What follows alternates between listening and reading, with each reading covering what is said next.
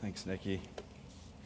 Well, today's our last day of this series, this Faithful series. We started it 10 weeks or so ago, originally looking at the end of Genesis. We looked at Genesis 37 through 50 and looked at the person of Joseph and how in the midst of a lot of suffering and a lot of difficulty, God was faithful to him and he was faithful to God. Then we fast forwarded about 11 or 1,200 years to the book of Daniel. And we looked at this person of Daniel and his friends, Shadrach, Meshach, Abednego. And we looked at how, while they were in exile, having been kicked out of Jerusalem, the city of peace, and into Babylon, the city of idolatry and paganism, that even there they found God was faithful, and they were faithful to him. And so this has been a good series for us, and I think that our faith is encouraged when we can see some examples of people who live out what we all say we believe. Brett Berger made this point a few weeks ago, that part of the reason that this book is written is to provide a model. It's to provide an example. It's not only to do that, by the way. It's not only to say, hey, be more like Daniel, because that's just moralism, but it is to say, look at these people who have gone before you. Look at these saints, this cloud of witnesses who have been faithful, and emulate them. Look at these great men and women of the faith. And imitate their faith. And I find that we read these stories, and at least if you're like me, you read them and you think, yes, I want to be like that. I want to be bold. I want to be courageous. I want to be the one that goes into the king and says, King, I don't care. I may die, but I know that God is able to deliver me. It doesn't matter. You can't touch me. He's stronger. I'd love to have that kind of faith. And yet the reality is, in the day-to-day life, most of us, many of us, settle for mediocrity. We read the stories, we have these great moments, but then we just sort of settle. I'm amazed, I'm saddened, really, by the way that we settle for mediocrity. I don't know if it's that we're afraid to stand out. You know, it's what, I went to New Zealand a number of years ago, and they have this cultural idea there, and this is common in the UK and in Australia and some of these other places. It's called tall poppy syndrome. Anybody ever heard of that? Tall poppy syndrome. It's the idea that the tallest poppy, that's a plant, that the tallest one that stands out above the others is the one that gets chopped down. And so culturally, what they have is this idea that there are people who deserve genuine credit, recognition, affection because they stand above other people and they get cut down. They're the one that gets criticized, right? If you step up, if you stand out, you're going to take some shots. Right? If you just drift back to the pack, right, you don't take any shots. So I was watching the Olympic race yesterday, right, the bike race. And I was doing this only because I'm friends with Matthew. And he loves cycling, and I knew we'd have something to talk about. Right? And it got to the very end, and if you didn't see it, I don't know. You had a long time to see it yesterday. So I'm ruining it for you. But there was the peloton, which is the main pack, and then there was like another pack, and then there were these two guys at the front, and they're going, and they got like 200 meters left, and it's just them neck and neck, and they're kind of jockeying and doing their thing, and one guy looks, he's kind of on the left, and he looks over his left shoulder and just veers like a teenage driver, right? And you're like, where is he going? And the other guy's like, whoop, just wins, right? Well, I'm sitting here going, that guy, what a stupid move. Like, I'm not even a cyclist. That was dumb, right? But the reason I can critique him is because he stood out from the pack.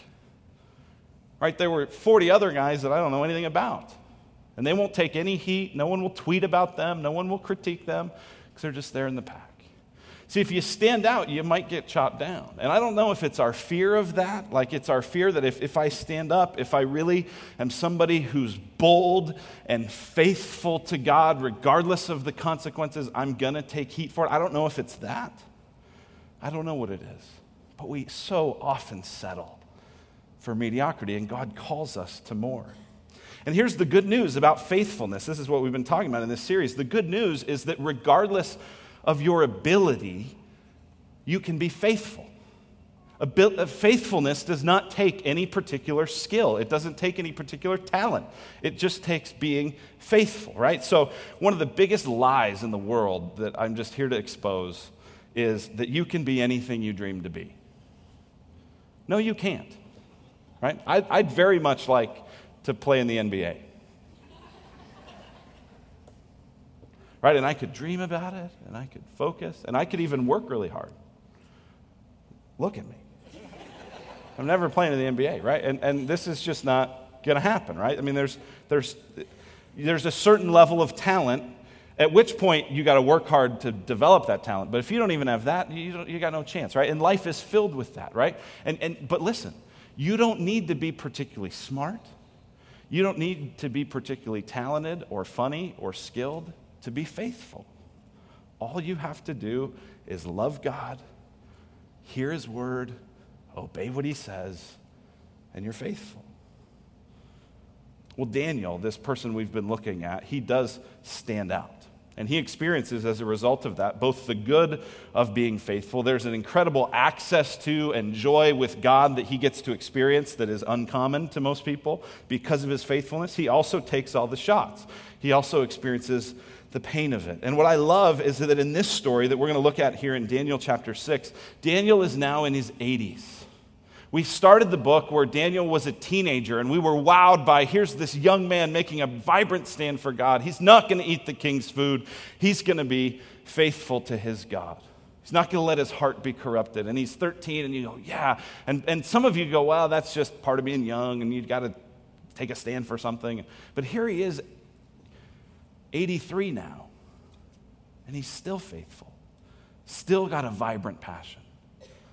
I know a lot of people who would say, you know what, man, my life, the time that it was really on fire was back in fill in the blank. Back in college. Back when I took that short-term trip. Back when I had that mentor. Back when, right? And for most of us, our best life with God is in the rearview mirror. And God's calling us to something bigger than that. And He gives us this as an example. So let's look at this. We're going to look at this famous story, Daniel in the lion's den, Daniel chapter 6. We have a new king here in the mix, right? The book had started with Babylon and Nebuchadnezzar being the king, and then his grandson Belshazzar. And now we have Darius the Mede. Darius the Mede was probably he was an appointed ruler under Cyrus. Chapter 9, verse 1 tells us that. He's the new leader from the Medo-Persian kingdom. So there's been a whole overtaking of the government, a whole restructuring of the political order.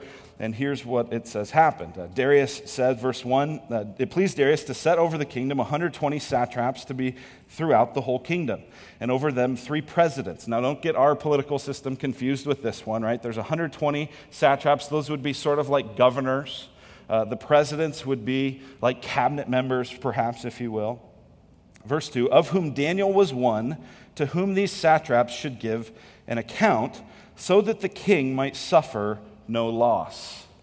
So what's the function of these satraps and these presidents? It appears to be something related to revenue collection, right? And so the king has at least some sort of concern that perhaps these satraps may be collecting taxes, skimming off the top, and so he creates a system in which these presidents will be over them. They'll have to give an account to these 3 men. Daniel is one of these 3.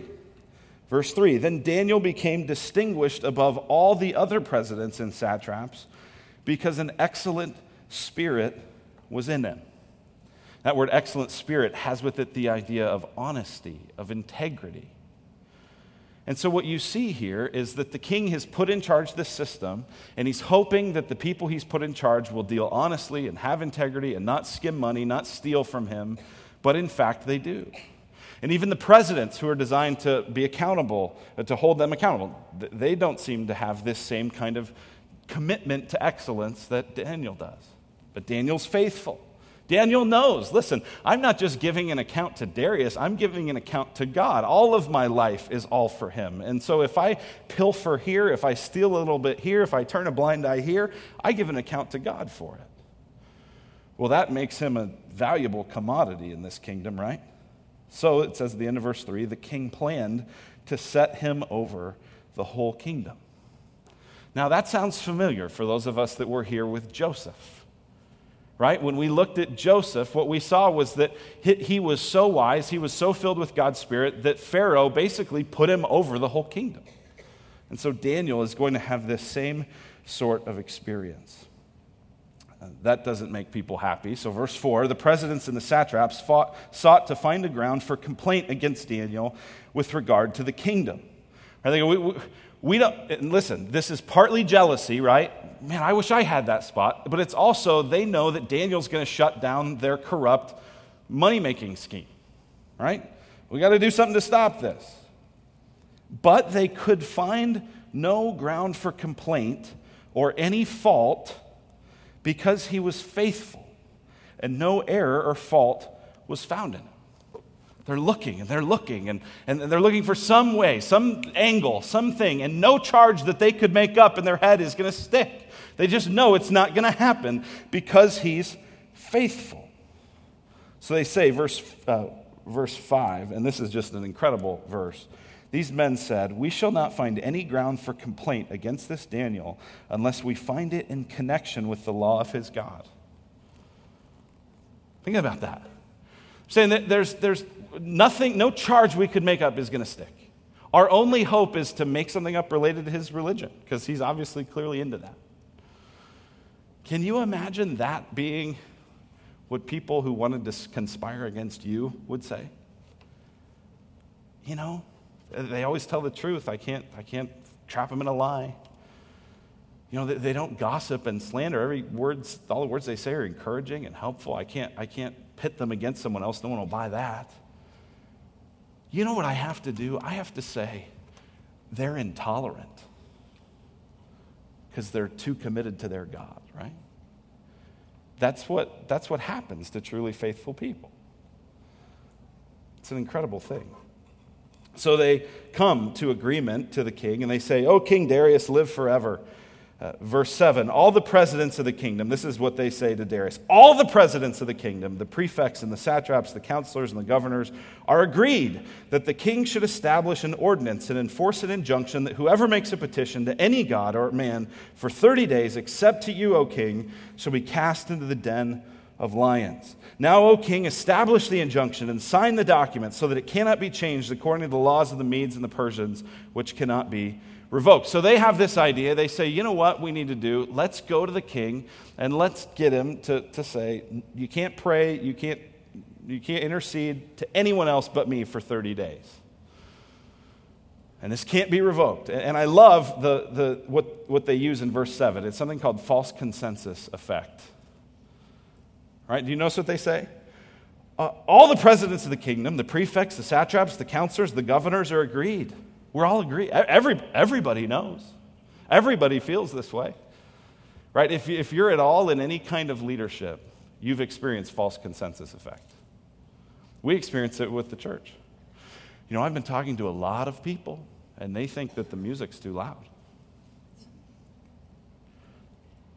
And what you find out is a lot of people are me and my wife. Right? Everybody's feeling like, and you start to go, who? Name names. Well, there's a lot of people. Who? Well, I don't want to get anyone in. There is no one, right? It's false consensus effect. It's we think that if we have an opinion, everyone else must share our opinion. And so we present it as, well, everybody does. And that's exactly what they do.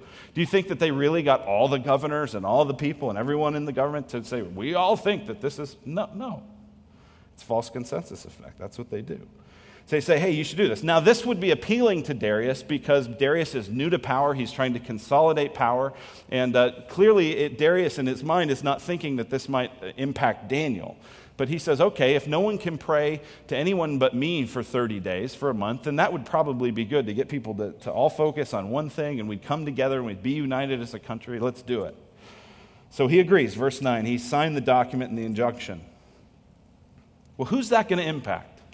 That's going to impact anyone that's faithful to the one true God, who says, I'm not going to bow down before a man. I'm not going to worship or pray to a human being. I'm going to pray to the one true God. That's Daniel. And so verse 10, when Daniel knew that the document had been signed,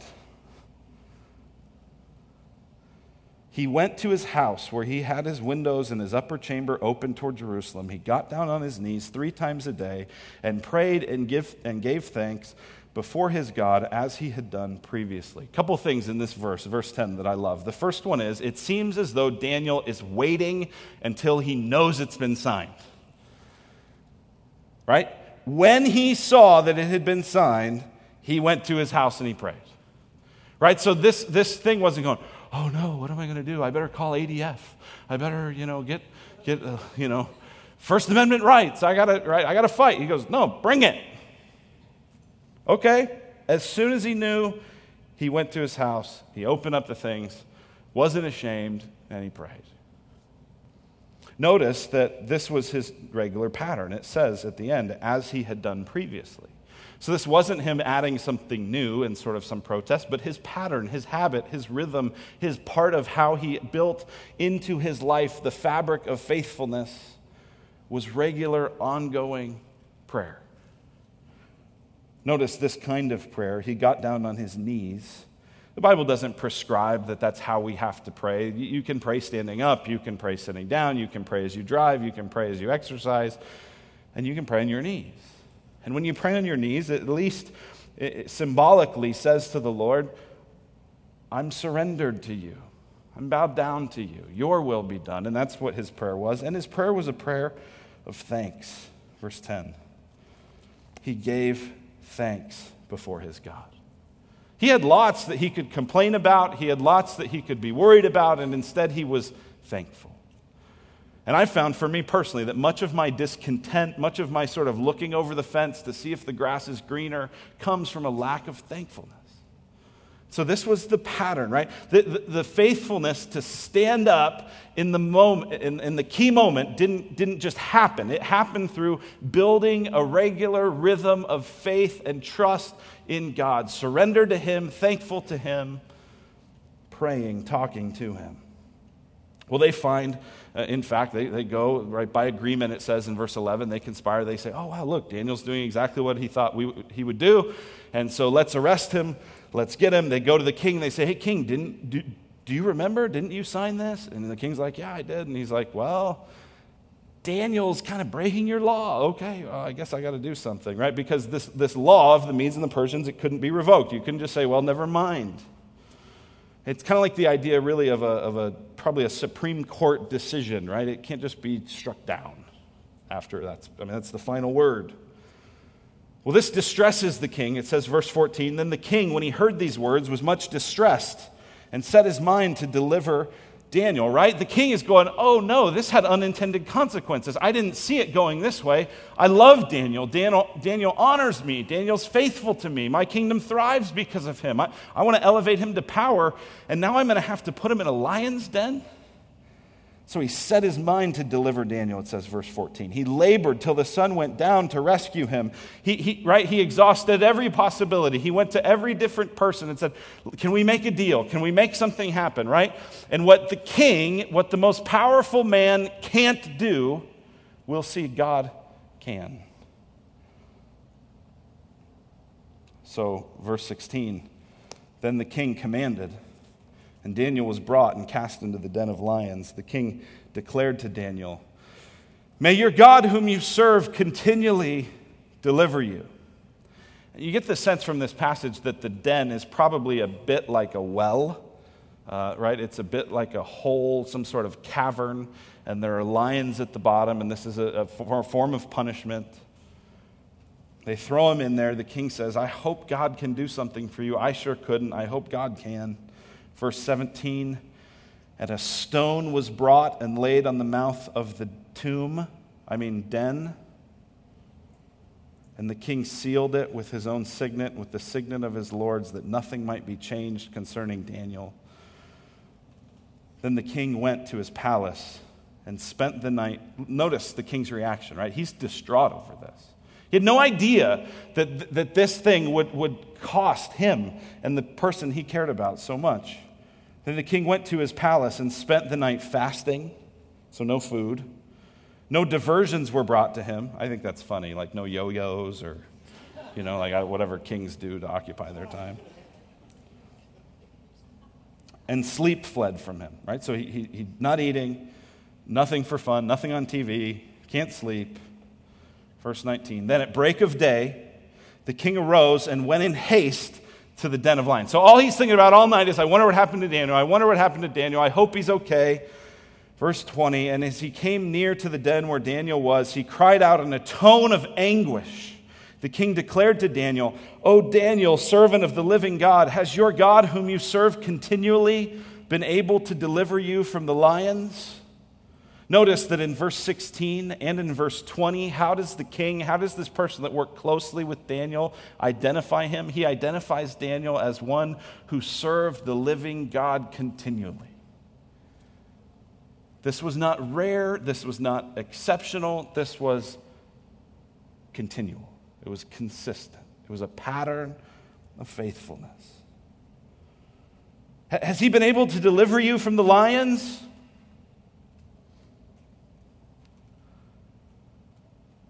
And what did he expect to hear? I don't know.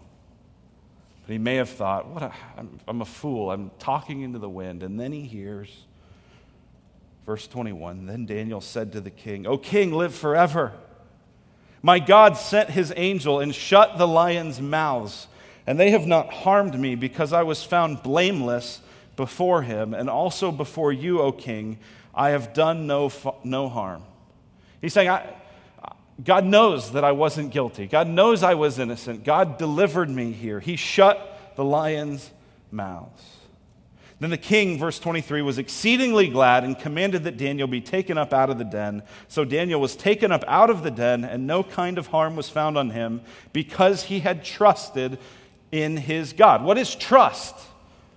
What is trust? Trust is faith. Right? When we talk about faith, when we talk about belief, what we're talking about is trust. So often in our culture, the idea of faith, the idea of belief is simply, do you agree that something is true or that something happened? But biblically, the idea of trust and faith, it's leaning into something. You trusted God, right? What he's saying is, because he had been faithful. Right? Daniel's character shone because he was faithful. He's delivered here because he was faithful. And the king commanded, this is brutal. He then says, okay, all you guys that made these false accusations, we're sending you and your families into the den. And it says that their bones were broken and crushed by the lions before they even hit the ground. It's brutal. It's a brutal story from a brutal pagan king. But then the king writes, it says, verse 25, then the King Darius wrote to all the peoples, nations, and languages that dwell in all the earth, peace be multiplied to you. I make a decree that in all my royal dominion, people are to tremble and fear before the God of Daniel, for he is the living God, enduring forever. His kingdom shall never be destroyed, and his dominion shall be to the end. He delivers and rescues. He works signs and wonders in heaven and on earth. He who has saved Daniel from the power of the lions. So this Daniel prospered during the reign of Darius and the reign of Cyrus the Persian. That's where we're going to end our study in Daniel. We'll maybe at some point come back and pick up in chapter 7 through the end and talk about the prophecies and the end times and the things that come there. But for now, what we've been looking at, what we want to examine today in particular is, what is it to be faithful? What is it to be faithful? What's the main point of chapter 6? See, chapter 5, we saw that the main point of that was that God's in charge and that God is faithful. And if God's faithful, if God's in charge, we don't have to be afraid. I think the point of chapter 6 is that God then calls us to be faithful. God's saying, I'm like this, you can trust me, so trust me. That's what this is about. It's about trusting God. How can we 2,000 plus years later, be people who are faithful, people who trust in God, even when it's going to cost us? How do we do that? All right, there's 4 things I want us to see about faithfulness from this passage and from the whole of Scripture. The first thing is this: faithfulness is expected of God's people. God expects his people to be faithful. Those of you who are married, you expect your spouse to be faithful, right? And no one's like, boy, that's an exceedingly harsh expectation. No, it's part of the covenant relationship. Well, as part of the covenant that we're in with God, he expects us to be faithful. That's not wow, how burdensome, how cruel of God, how demanding. No, he expects us to obey him, to trust him, to care for him, to love him. That's totally justifiable. He says in John 14, Jesus says this, "If you love me, you will keep my commandments." If you love me, if I delight you, if your heart is happy by knowing me, you'll do what I say. You'll want to, right? Not because you have to, but you'll just want to. John writes this in 1 John 5. He says, "For this is the love of God, that we keep his commandments." So how do you know if you really love God? Do you keep his commandments? Is there, again, you can't do it perfectly, right? Even in 1 John there, he says, if anyone claims he has no sin, he deceives himself. Right? But is there a pattern, a growing habit, a growing consistency in obeying God? Then you love him. Otherwise, you may say, well, I believe that he is going to help me get out of hell when I die, but you don't love him, which means you should really question whether he's going to help you get out of hell when you die. If you don't love him, you probably don't trust him. For this is the love of God, that we keep his commandments, and his commandments are not burdensome. For everyone who's been born of God overcomes the world, and this is the victory that has overcome the world, our faith. His commands aren't burdensome. God knows that when he says don't, what he means is don't hurt yourself. When he says, here's something I want you to do, what he means is this is a path of blessing and joy for you. Right? So it is a delight. It is good for us to trust in God, to obey God. And everyone who's been born of God overcomes the world. What's the victory that overcomes? What does he say at the end? Our faith. Right? So God expects his people to be faithful. And yet, we have a hard time with that, don't we? We've got opposition, right? We've got the world tempting us in all kinds of directions. We've got the enemy tempting us in all kinds of directions, and we have the enemy within our own, what the Bible calls flesh, that corrupt, sinful nature that causes us to war against what God wants. But God calls us to be faithful. Here's the second thing. Faithfulness is the accumulation of 10,000 small decisions, most of them unseen. That's what faithfulness is. Faithfulness isn't one moment. Faithfulness is built by day after day, going up to your room, getting on your knees, giving thanks to God in prayer, as he had done previously. Right? Here's the thing. It's easy to die for Jesus. It's hard to live for him. Right? Anyone in a moment can go, oh, I'm going to do it. But listen, if you haven't lived for him, you probably won't die for him. It's the accumulation of all these small decisions. I think about this as I watch these Olympians, right? And they do all these profiles. And I don't know if you saw the commercial. I try to fast forward through the commercials if I can. But the commercial where there people are like, I haven't had a donut in 2 years, you know. I haven't had a drink. I haven't watched TV. And I didn't make the Olympic team, and I blew it, right? But it's the right? You don't become Michael Phelps, Ryan Lochte, Usain Bolt. You don't just become that overnight. It's the accumulation of thousands of hard practices, thousands of them, thousands of right choices. And listen, it can be undone in a moment, right? Did you hear about this Greek triple jumper? This gal, I mean, she's trained her whole life, she's worked her whole life, and she tweets out something that has some racist undertones, and she gets kicked off the team, right? So faithfulness takes thousands and thousands and thousands of decisions to build and one to undo. But it's this steady accumulation. It's like a muscle. Faithfulness is like a muscle. See, I imagine that at some point, I'm going to wake up and just be incredibly great at whatever I want to be. Do any of you think that will happen? Right, like I'd like to really improve and grow as a writer. Anybody think I'm just going to wake up and that will happen as a writer? No. It's going to happen through the steady writing.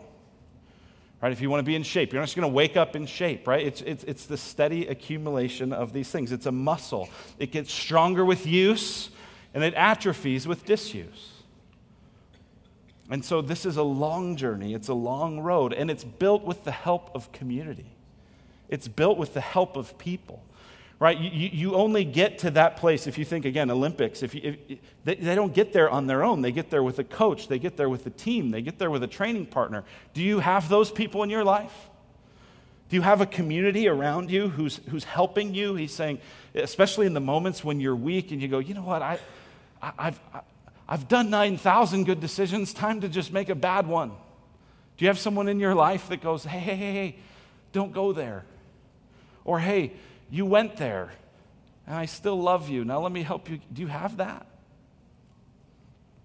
In a couple of weeks, we'll be starting our on-ramp as a church. That's the time of year where we invite everyone to join with the Redemption community, to try to get in a community, at least to create the possibility that that kind of friendship and relationship might happen. We can't promise that it will, but to get in a place where you go, this at least gives me a shot to grow in faithfulness. Faithfulness is expected. It's the accumulation of many small decisions. Number 3, faithfulness is costly, but worth it. It's costly, but it's worth it. I mean, think about what it cost the men we've studied in this series, right? It cost Joseph, right? And when Joseph is faithful, when Potiphar's wife is coming to him and saying, hey, aren't I tempting? When he's faithful in the midst of that, what does it cost him? It sends him to jail, where he's forgotten for years. What does Daniel's faithfulness cost him? It costs him getting thrown into this place, into this den of lions, where he doesn't know for sure that God's going to deliver him. He's got all the fear of that. It costs him the affection and the admiration of these corrupt peers of his, right? I mean, faithfulness is costly. Don't you think for a second that if you take a firm, hard stand for God, everyone's going to love it? Some will. Many won't. You've just become one of these religious fanatics. You're an extremist. You're a Jesus freak now? And that tall poppy thing will come into you and you'll go, I don't want to stand out too much. It's costly. It's going to cost you. It's going to cost you a relationship. It's going to cost you, in some ways, a reputation. It may cost you advancing in your career. Those of you especially who are considering following Jesus, right? You're here and you're exploring this. One of the things I want you to know, it's going to cost you. Jesus said that if you want to follow him, you have to pick up your cross every day, deny yourself, and follow him. Picking up your cross means die to yourself. So there's a cost to this. You may decide to cross the line of faith and trust in God, and you may find that people go, I can't be friends with you anymore. You're not the guy you used to be. We used to be able to hang out and party and have fun and laugh, and I don't even know who you are anymore. Be ready for that. Some of you are there now. Be encouraged. Now listen, what I'm not saying is that we should go out and be, I think some of the persecution, we'll talk about this fall when we study 1 Peter, some persecution comes from being faithful, some comes from being dumb. Right? Like being provocative and polemical, and I got to try to stir the pot, right? That's some of it. I'm not talking that. I'm talking true, genuine, I'm standing for the Lord. It's going to cost you. But here's the thing, it's worth it. It's worth it. Think about what Joseph and Daniel experienced in their relationship with God. Think about the fellowship they had with Jesus in his suffering. That's what it talks about in Philippians 3. Paul says, I want to know Christ and the fellowship of his suffering. See, when you are mistreated for your faithfulness, blessed are you. There's a kind of experience you have where you taste what Jesus tasted, and there is encouragement there from God that can only come from him. There are joys you can see when you trust God and you're not sure he's going to come through, and he does. And you go, it was worth it. So even if it pays off and you're delivered from trouble, you go, yes, if you suffer, then you have more fellowship with Christ. To live is Christ, to die is gain. It's worth it to be faithful to God. But how? I mean, faithfulness it's expected. It's this accumulation effect. It's worth it. It's costly. How do you do it? Or do you just go, I'm going to be faithful. Decided 100 times before to be faithful, and I've blown all 100, but this time's different.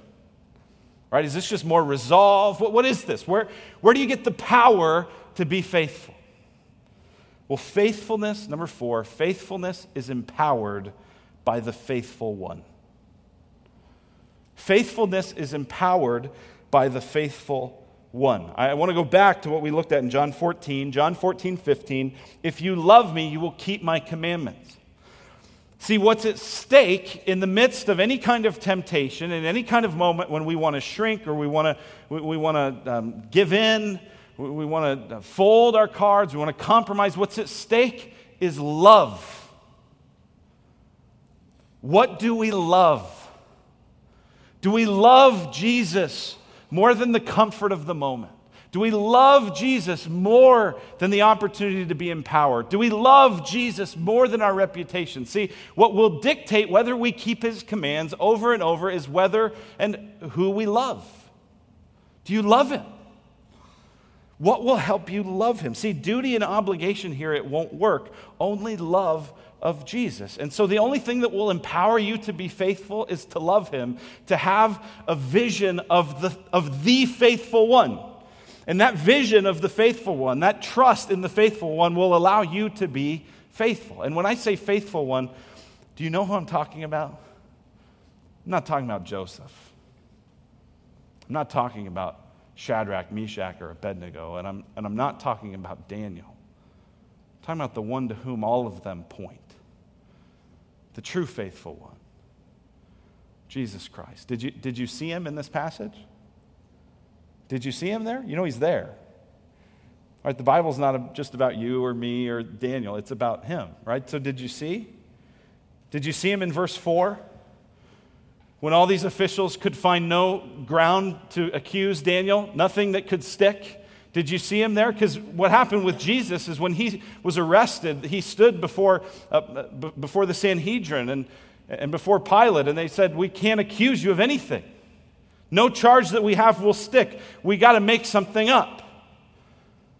Daniel points to Jesus. Did you see him in verse 17? When after dying on a cross, Jesus was put not in a lion's den, but in a tomb, and a stone was put there. Did you see him there? It pointed to him. Did you see him in verse 23? When Daniel's taken out of the den, just like Jesus came out of the grave and rose victoriously. Did you see him there? He's the truly faithful one. Did you see him in verse 25? When this foreshadowing of the Great Commission would happen, when King Darius is saying, let's tell everybody in the world, all peoples, nations, languages, that there's one king. Do you know that that's exactly what Jesus told to tell his disciples, told to tell us? Hey guys, tell everyone, all peoples, nations, languages, there's one king. His kingdom shall never be destroyed. He delivers. He rescues. Right? This whole passage points to Jesus. There's one key difference. Daniel is rescued because of his faithfulness, because he's blameless. Jesus also is blameless, but he's not rescued. So just real fast, let that just sink in, lest you adopt some sort of bad things only happen to people who deserve them mentality, right? No one's going to be more faithful than Jesus, and yet he still suffered. Why did he suffer? He suffered because he took the punishment we deserve so that we could have the life he deserved. He's the truly faithful one. He has overcome death. He has overcome sin. He has overcome the world. He has overcome the devil. He's faithful. And when your heart is gripped and stirred by him, and when you see that he is for you all that you could never be for yourself, and you trust him, and you love him, and you cultivate that day by day and moment by moment, when the heat comes, when the big moment hits, you'll be faithful. Do you love him? Do you trust him? Maybe you're here and you're like the man who encountered Jesus and said, I believe, but help my unbelief. That's probably where a lot of us are. We've tasted, we've seen, we know that he's good, but we need more. Let's pray that he'd give it to us. Let's pray. Father, you are good, and you're faithful to us.